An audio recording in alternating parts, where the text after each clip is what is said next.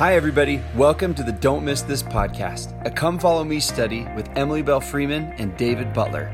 We fill this show up with all the things we think you don't want to miss in the scriptures every week. Thanks for listening. We hope you enjoy the show.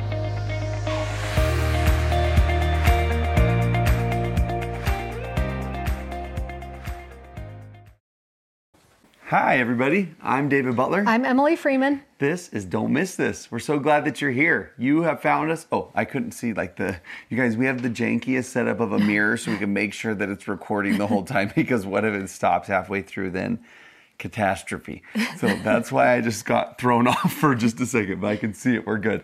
Welcome. Okay, we go through the scriptures on this podcast. If it's your first week with us, welcome.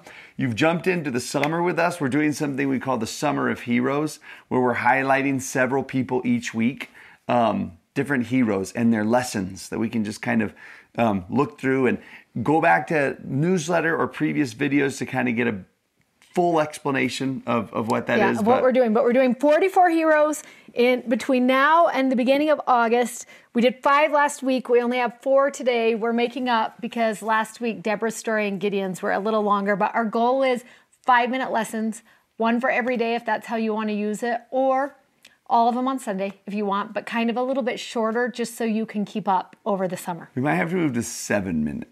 Oh. Just 7's a number of wholeness and completeness. You love this. This is David Hebrews. at the beginning of every video. This is going to be a short one. And then we come and look at the end and it's like an hour and 20 minutes. And I'm like, you don't even know how to tell time. It is true. It was my hardest unit in 3rd grade math. When do you learn how to tell time? I don't even know. Okay, let's get the timeline out so that we show you where we're at. Now, we're going to trick you a little, but don't be alarmed. We have 2 that go on this week in spot number 24. So we're coming off of the book of Judges from last time, and we are going to be talking about one of the grandmothers of Jesus, Ruth. All the grandmothers have a similar little kind of picture. And we're going to be talking about her story today, and then we're going to spill into the beginning of Samuel's story. And we're only talking about his mom today, Hannah. And next week, we're going to tell this story of the scripture that's actually on this timeline piece. Here am I. Lots of ladies today. So you are going to be so happy. All the ladies really and one dude. Wise women are who we are going to meet today. Okay, so we're jumping into the book of Ruth, which is, it is such a really, really good book. And let's talk about this before you get all into the story. But if you're doing the tip-ins with us, you'll want to put your tip-in of Ruth in today. And we love what we're going to learn about Ruth. On these tip-ins, it just reminds us, so when you're in Matthew, when you want to remember, oh wait, who were those 4 ladies again and what was their story? That Ruth is a widow. She's an outsider, outside of the covenant. She's an immigrant. And then it just gives you a little highlight of the lesson of her story, which we're going to dive into today. So by the time we're done, you'll have all 4 grandmothers marked permanently in your scriptures with the tip-ins. Okay. One thing I really love about this book is it's really kind of a charming book. Like it's full of friendship and little romance. It's got some. It has a happy ending. Yeah. It's actually, like, I was thinking about this morning. It's sort of similar to the book of Esther in a way. Esther is this really big epic story, like a fairy tale type level, And Ruth's story is sort of like just among the peasants almost story. You love what Alfred Edersheim said about her. He says this: it's a book devoted to the domestic history of a woman who was a stranger to Israel. Yeah. And it's just a simple life, a simple girl. Yeah. Just living the best she could. So it feels like it's a call to God working in the normal, in the ordinary. Like you would think, of course she's going to be there for the big battle. Of course she's going to be there for the kingdom and those stories. And I don't want to neglect his influence in those, but this book is sort of just a call out to those who feel like, I live in the little village, and how God is still at work in our stories, particularly when they start out looking like tragedies and we think he's abandoned our story, that in the end you find out he's been working through it all along. Yeah. So and there's so many really awesome things as you read through here so many themes that we're not going to get into because we're going to dive into the heroes and give you your 5-minute lesson. But just because we only have 4 this week, today we're kind of going to tell you a little bit about the book of Ruth. And a couple things that you want to know is, first of all, the symbolism of return or turn again, which is a definition of repentance, actually can be found 12 times in this story. So don't you love the idea of that return, and that there's a good lesson that can be learned from that. Another way I love to study the book of Ruth is to look for how empty goes to full, and what you learn about God's character as you watch that process through this story. So just as you're reading the whole book, you might want to be thinking about those couple of things. Okay, our number one hero, our first hero, our first hero this week is who the book's named after, and it's Ruth. It starts off with a family that lives in Bethlehem, a mom whose name is Naomi, and her husband and her 2 sons. And there's a famine in Bethlehem. So they actually move into Moab. And Moab is actually an enemy country to Israel, but they just have to go live there to try and find work and food. And when they get there, the 2 sons actually marry these 2 Moabite women. One of them marries Ruth, and the other one marries a girl named Orpah. It's not Oprah. Don't get confused, right? And they marry these 2 women. And what happens is the dad of the family dies, leaving Naomi a widow. And then the 2 sons die right after that. It's a really, really tragic, heartbreaking, and they all die really close to each other in age. And neither of the 2 couples had any children. And so now you've just got this widow Naomi and her 2 daughter-in-laws, Ruth and Orpah. And Naomi decides, I'm moving back to Bethlehem. I'm going to go back to Israel. I'm old. I'll just die there. That's what I'm going to do. And she says to the 2 girls, you had no kids. Yeah, you're still young. You're still young, and you absolutely do not want to move into Israel with me. The Moabites, you remember, we saw them in the book of Judges. There is a nasty history between Israel and Moab. And Israelites kind of look down on Moabites. They see them as like a lower class human. If you come into Israel, she says to them, you will have a horrible life. So go on, live the rest of your life here. And one of the daughters, Orpah, daughter-in-law says, okay, yeah, that's actually a good idea. I should probably do that. And she goes off. But Ruth, you find out, stays. And she says to Naomi, I'm not going to let you go back to that place by yourself. Who's going to take care of you? Who's going to work? Who's going to make sure you're healthy and fine? Like, your husband's gone, your sons are gone. Like, what are you going to do? There's still remnants of a famine back there. And you love too, the 2 girls obviously loved her.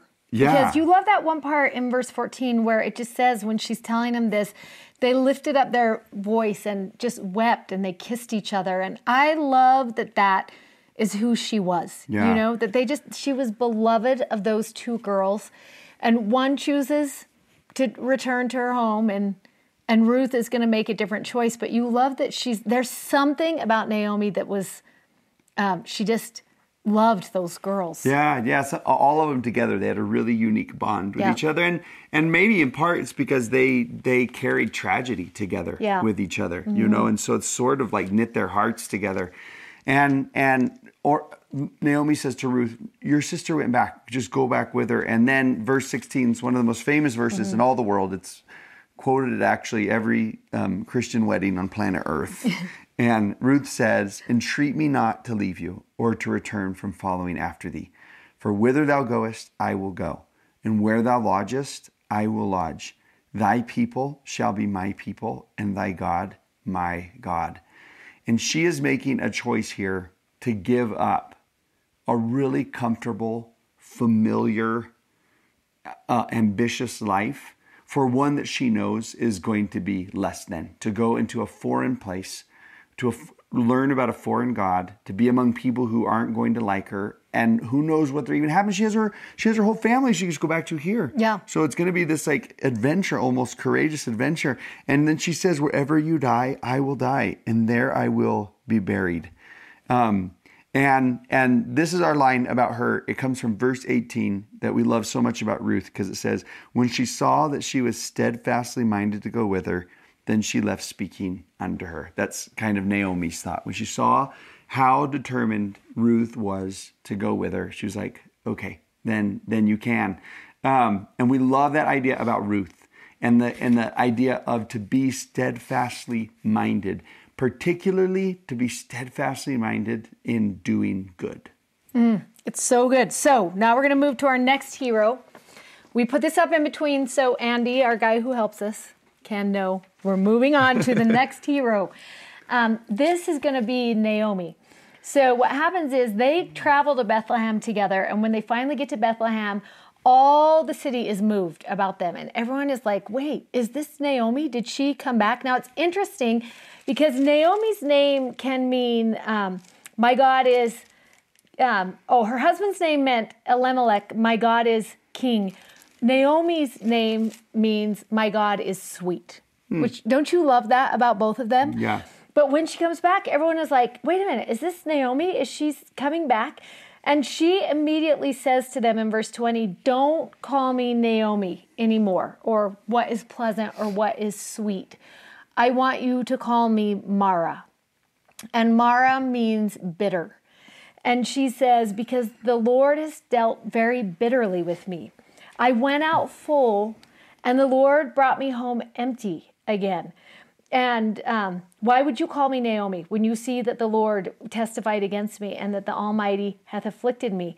And so she returned, and Ruth with her, and they returned out of Moab, and they come back into Bethlehem, and this is the beginning of harvest time. And I love the thought of that in this story because it's also going to be the beginning of what will eventually become a harvest for these ladies. So we have to pause in Naomi's story now, because if I tell you the end, it's going to be a big spoiler alert. So you're just going to pause on Naomi, right? We're leaving her in this moment where she's just bitter and she's no longer sweet anymore, and her life is hard and she is empty. And we are going to move to Boaz. So when they move into Bethlehem, Ruth and Naomi together, I just love that it is harvest time, because it's like, every time I read this, I'm like, oh, it just so happens to be harvest time when they move. Yes. And they just so happen to pick the fields of a man named Boaz, who is this wealthy landowner. And there is an Israelite law that we got back in Deuteronomy, and it's a gleaning law is what it is. And when you owned a bunch of land, you left the corners and the edges for anybody who was without, and for the poor and the afflicted.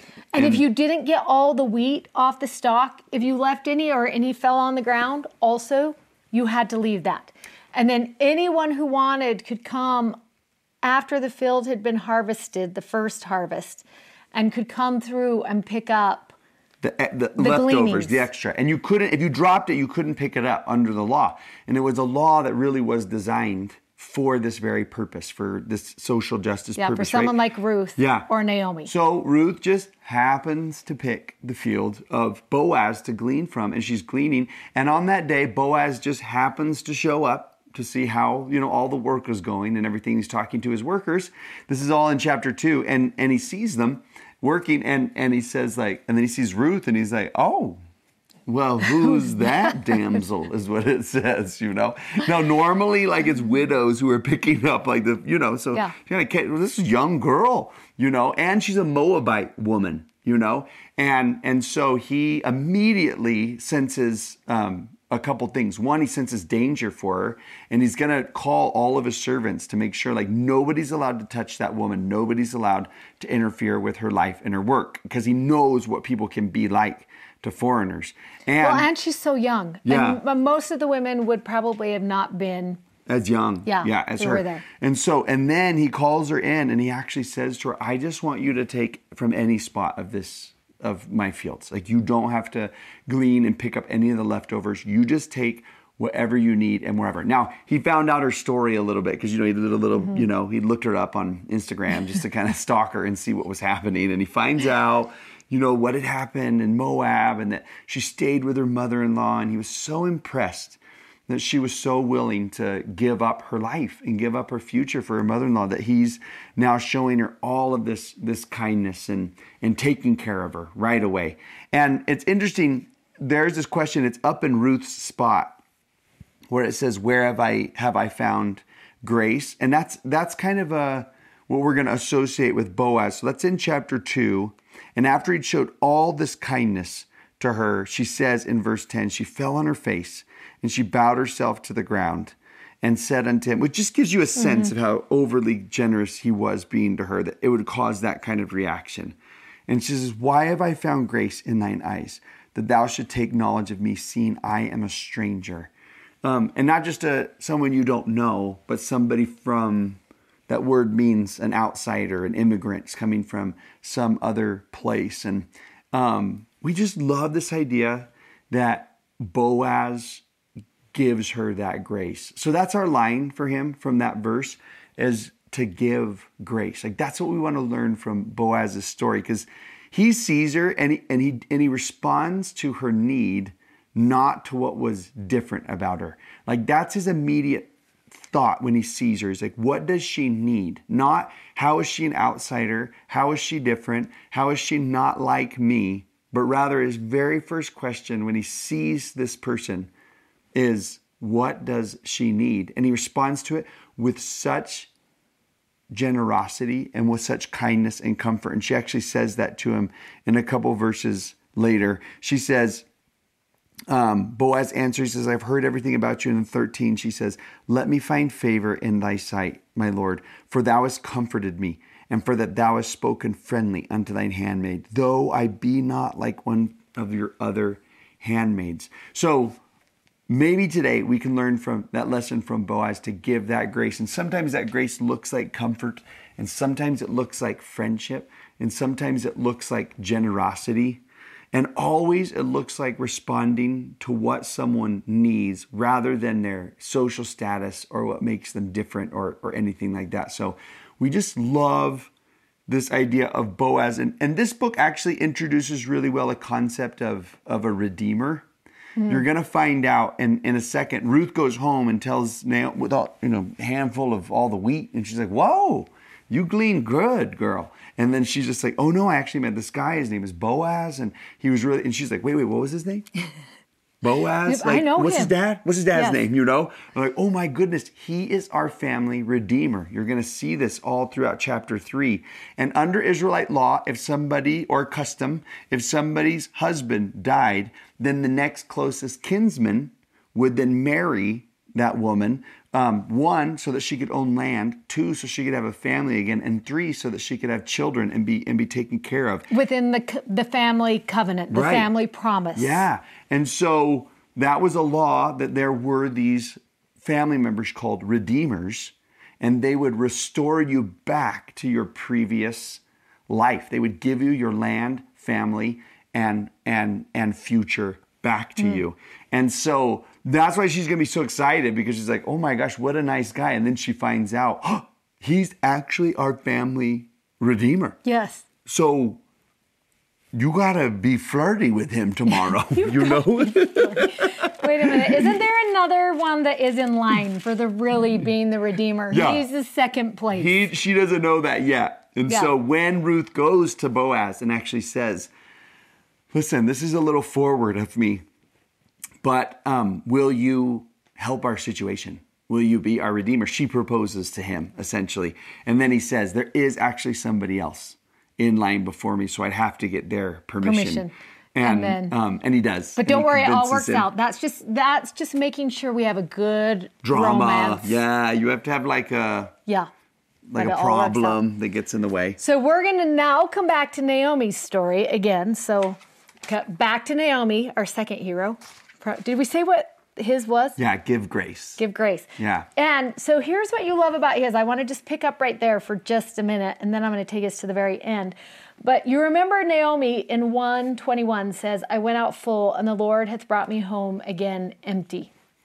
And that is what she feels. It's just that emptiness. And I think we've all had moments in our life like that. This might be an empty moment for you. And I love that right at the very get-go, you can watch the Lord is going to replace that emptiness with fullness. We see it in that first conversation with Ruth and Boaz when he says, it's been fully showed to me what you have done. And then in verse 12, he says to Ruth, the Lord recompense thy work, and a full reward be given thee of the Lord God of Israel, under whose wings thou art come to trust. And I love that there is this hint of this reward that's going to come.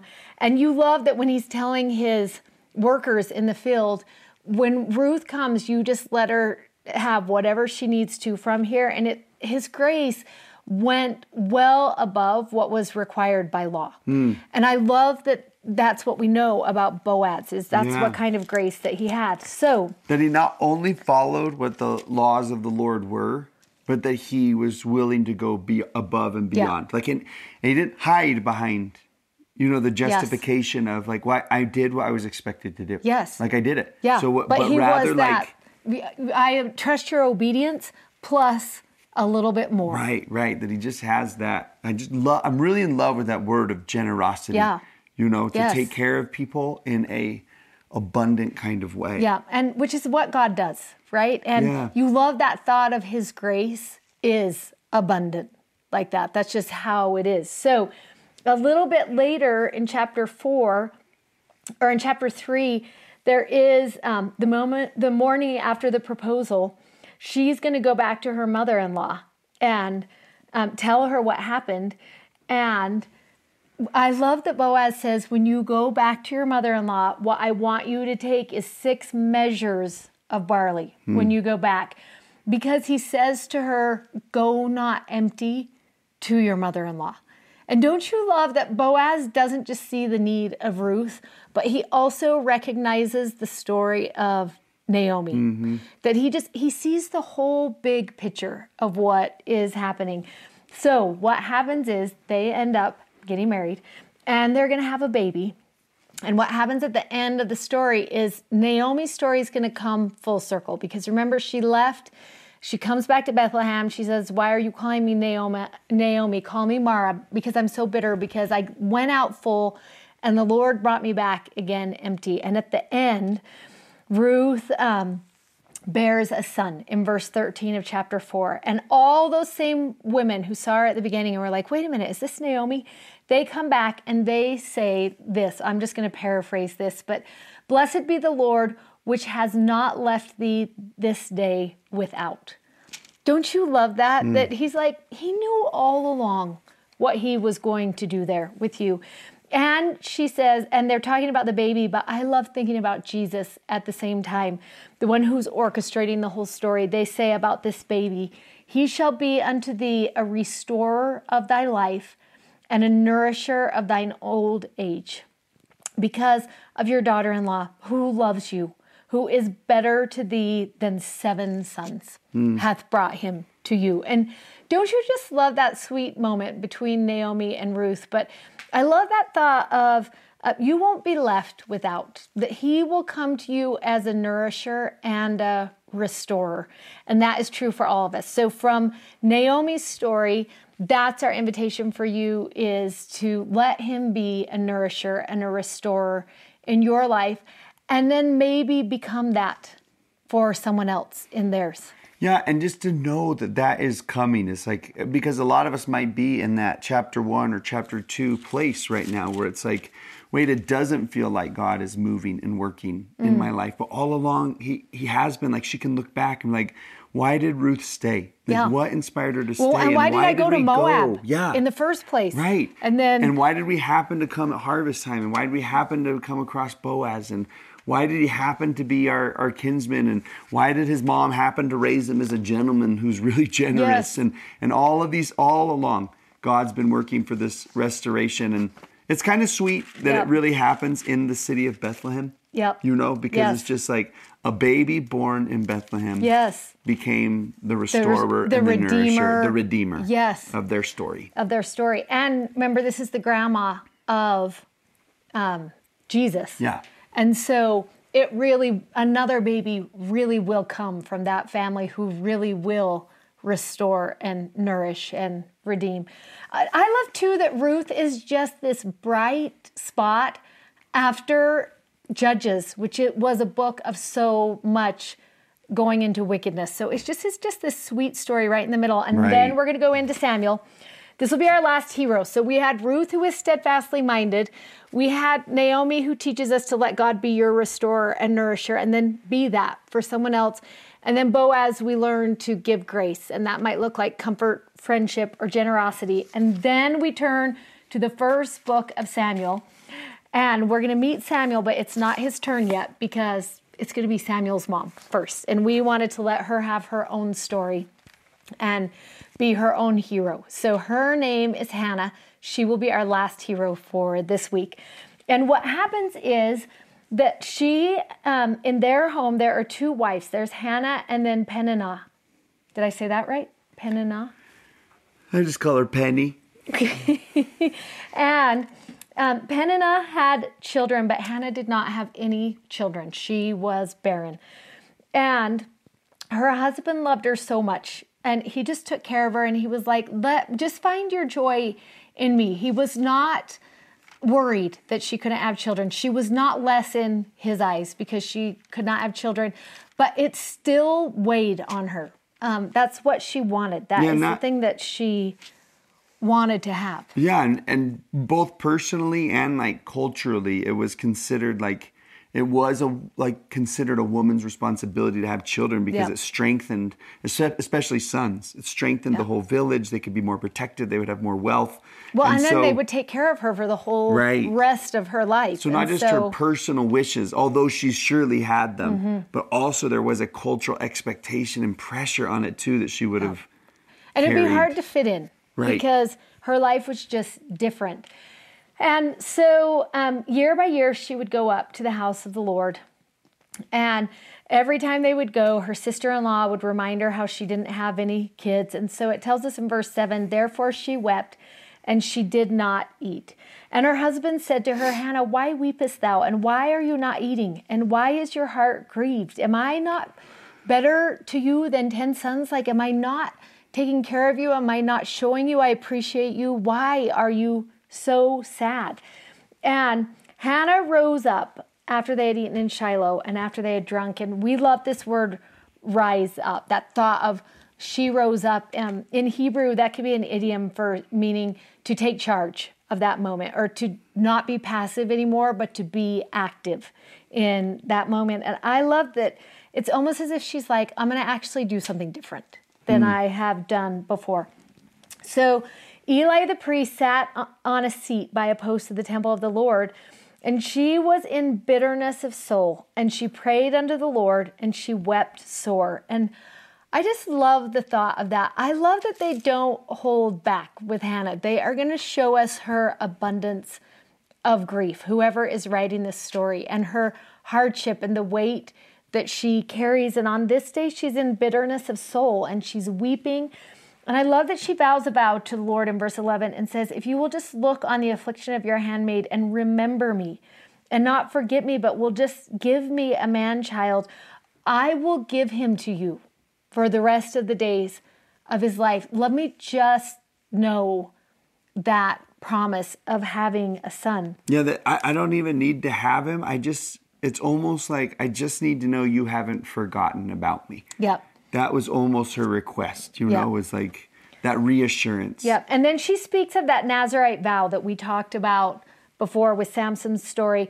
And there will not a razor come upon his head, and he will be for the Lord all the days of his life. That's what I promise. And as she continued praying before the Lord, I love that Eli starts watching her mouth.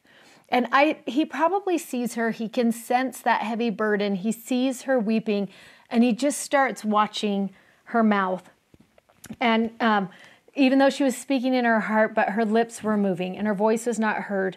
And Eli came over to her, and he kind of was put off by what was happening in that moment. It tells us, he's like, is something wrong with you? Like, are you a crazy person, or what is going on? Have you been drinking? What is happening? And she said, no, my Lord, I am a woman of a sorrowful spirit.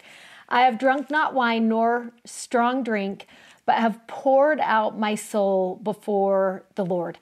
And we love that thought in this part of her story, that pouring out moment. That sometimes there are times in our life when there's nothing else we can do but just pour out our story to the Lord. I can remember when Megan was going through a really hard time in her life, and she went to the bishop, and he set up a series of appointments for her to come back and just check in with him. And he told her, every time you come, I will give you an assignment, and it'll be something you work on for 1 week. And then when you come back, I will give you the next thing. And when she came home the first week, I said to her, what is your assignment for this week? And she said, it's to pour out. I'm just supposed to pour out my soul. The bishop said, just pour out your soul for a week. That's all I'm supposed to do. And I love that there is a lesson in that there is a process in that it's important. And Hannah lets us know how important it is. And she said, out of the abundance of my grief have I spoken. And there is just that moment that she doesn't hide it. She doesn't try and pretend like everything is fine. And she may on other days, but in this one moment, she goes to the temple and she just pours out to the Lord what is happening. And Eli says to her, go in peace, and the God of Israel will grant you your petition that you have asked of him. And she said, just let me find grace in your sight. So the woman went her way and she did eat. And I love this in verse 18, and her countenance was no more sad. Like, don't you love that she was like, okay, I have poured out, I have petitioned the Lord, I have listened to his prophet, and now it's almost as if she is doing that. I'm going to live as if. I'm just going to live as if. And I love in verse 19, this is one of my favorite phrases that we see every so often in Scripture. And the Lord remembered her. And she is going to have this baby whose name will be Samuel. And she names him that because she has asked him of the Lord. And she was going to bring that baby eventually, and he's going to go and live forever. And I want you to live forever? With Eli, sorry. He's going to live forever with Eli. And I want to tell you just two more parts of the story that I love. First of all, in verse 26, when she brings her boy to Eli and she says, oh my Lord, as thy soul liveth, my Lord, I am the woman that stood by thee here praying unto the Lord. For this child I prayed. And the Lord hath given me my petition, which I asked of him. Therefore also I have lent him to the Lord as long as he lives. He will be the Lord's. And she's going to leave that baby to be raised up in that house. But this is one of my favorite parts of her story. She will have other children. That is what's going to happen. She will have other children, and she will bring him back to that place. And every year she comes and she sees Samuel. And you love when you read in verse 19 of chapter 2. Moreover, his mother made him a little coat and brought it to him from year to year when she came up with her husband to offer the yearly sacrifice. And like, who wrote that in there? Don't you wonder? I just love that everyone is like, listen, it's super important for all of you to know that every year his mom made him a coat. And she brought it up to him and she loved him. And there was still that relationship there. But one of the other things I love about Hannah's story is in verse 7 and 8, when she's bearing her testimony of this experience of what has happened to her. And she says, the Lord maketh poor and maketh rich. He bringeth low and he lifteth up. He raiseth up the poor out of the dust and lifteth up the beggar from the dunghill, to set them among princes and to make them inherit the throne of glory. And what you want to watch for there are these words that talks about the poor being rich and the low lifted up, that the poor and the beggar are going to become princes and obtain these thrones. And this is a form of language that is called a merism. And it's where you take two words of extremes and put them next to each other. And the reason why you would do that is to show that God recognizes both of those extremes on the scale, but also everything in between. And don't you love that she's like, I've experienced an abundance of grief. Like, that is an extreme. But I've also experienced an abundance of joy. And God was in everything in between. And as we think about Hannah, I love the thought of thinking about her pouring out moment, but also that moment of fullness and just knowing that the Lord was in every single part of it, that he was there when her abundance of grief, but also there in her abundance of joy and everywhere in between. Yeah, and it just is neat to think about coming off, especially that story of Ruth and Naomi right before, and that idea of her saying like, oh, I'm empty. And then at the end of her story, being filled, but it actually was the emptiness that led to the events that filled her up, if that makes sense. It's like, well, duh, that's obvious. But when we pour out everything and we're left empty, that is what God can actually fill. And it was like, where you look at the story and it was the famine that led them into Moab in the first place. And it was the death in the families that led to that relationship being so close to each other. And it was the deaths that also led to them moving back to Bethlehem. And it was, the fact that she was a gleaner that led to Boaz seeing her. And it really was like, because it would be really easy for a person to say, well, I have no children, or I don't have a job, or I've lost someone as evidence that the Lord isn't there. But in those stories, we see that that's exactly where he was working and moving, was in those places. Yeah, and I love that thought of that if you are in that empty place, if you're in that pouring out and that abundance of grief, that maybe you are creating a cavity that the Lord is preparing to just fill up, overflowing, right? I love. Can you just use another word besides cavity? Because you just felt like a dentist. I don't want to get a cavity. Okay, I'm sorry. I just love the thought that aching sometimes feels so big. Yeah, it creates a space. Yeah, it creates a space. It carves out a space that is so big. And then, and it is abundant, that grief is, but then I love that so is the joy, also abundant in the end, because that's who God is, and that's how he works. And in those empty moments, we can live in expectation of a fullness to come, because that's who he is. That's what he does. Yeah, a restoration. And did we talk about this question? I can't even remember there at the very end. But no, let's talk about it. If we didn't, why can we not remember? There's a question in the journal. What restoration are you longing for? What is it that you need? And just to realize that, not to be afraid of those and not to take them as evidence that God doesn't care, but as an opportunity to pour out and carve out space for him to do his work and to fill you. So good. Okay, see you next week. This audio was taken from a YouTube video from our YouTube channel. You can find us on YouTube at Don't Miss This. Also, sign up for our newsletter at don'tmissthisstudy.com, and you can follow us on Instagram at Emily Bell Freeman and at Mr. Dave Butler. Thanks for listening. Bye.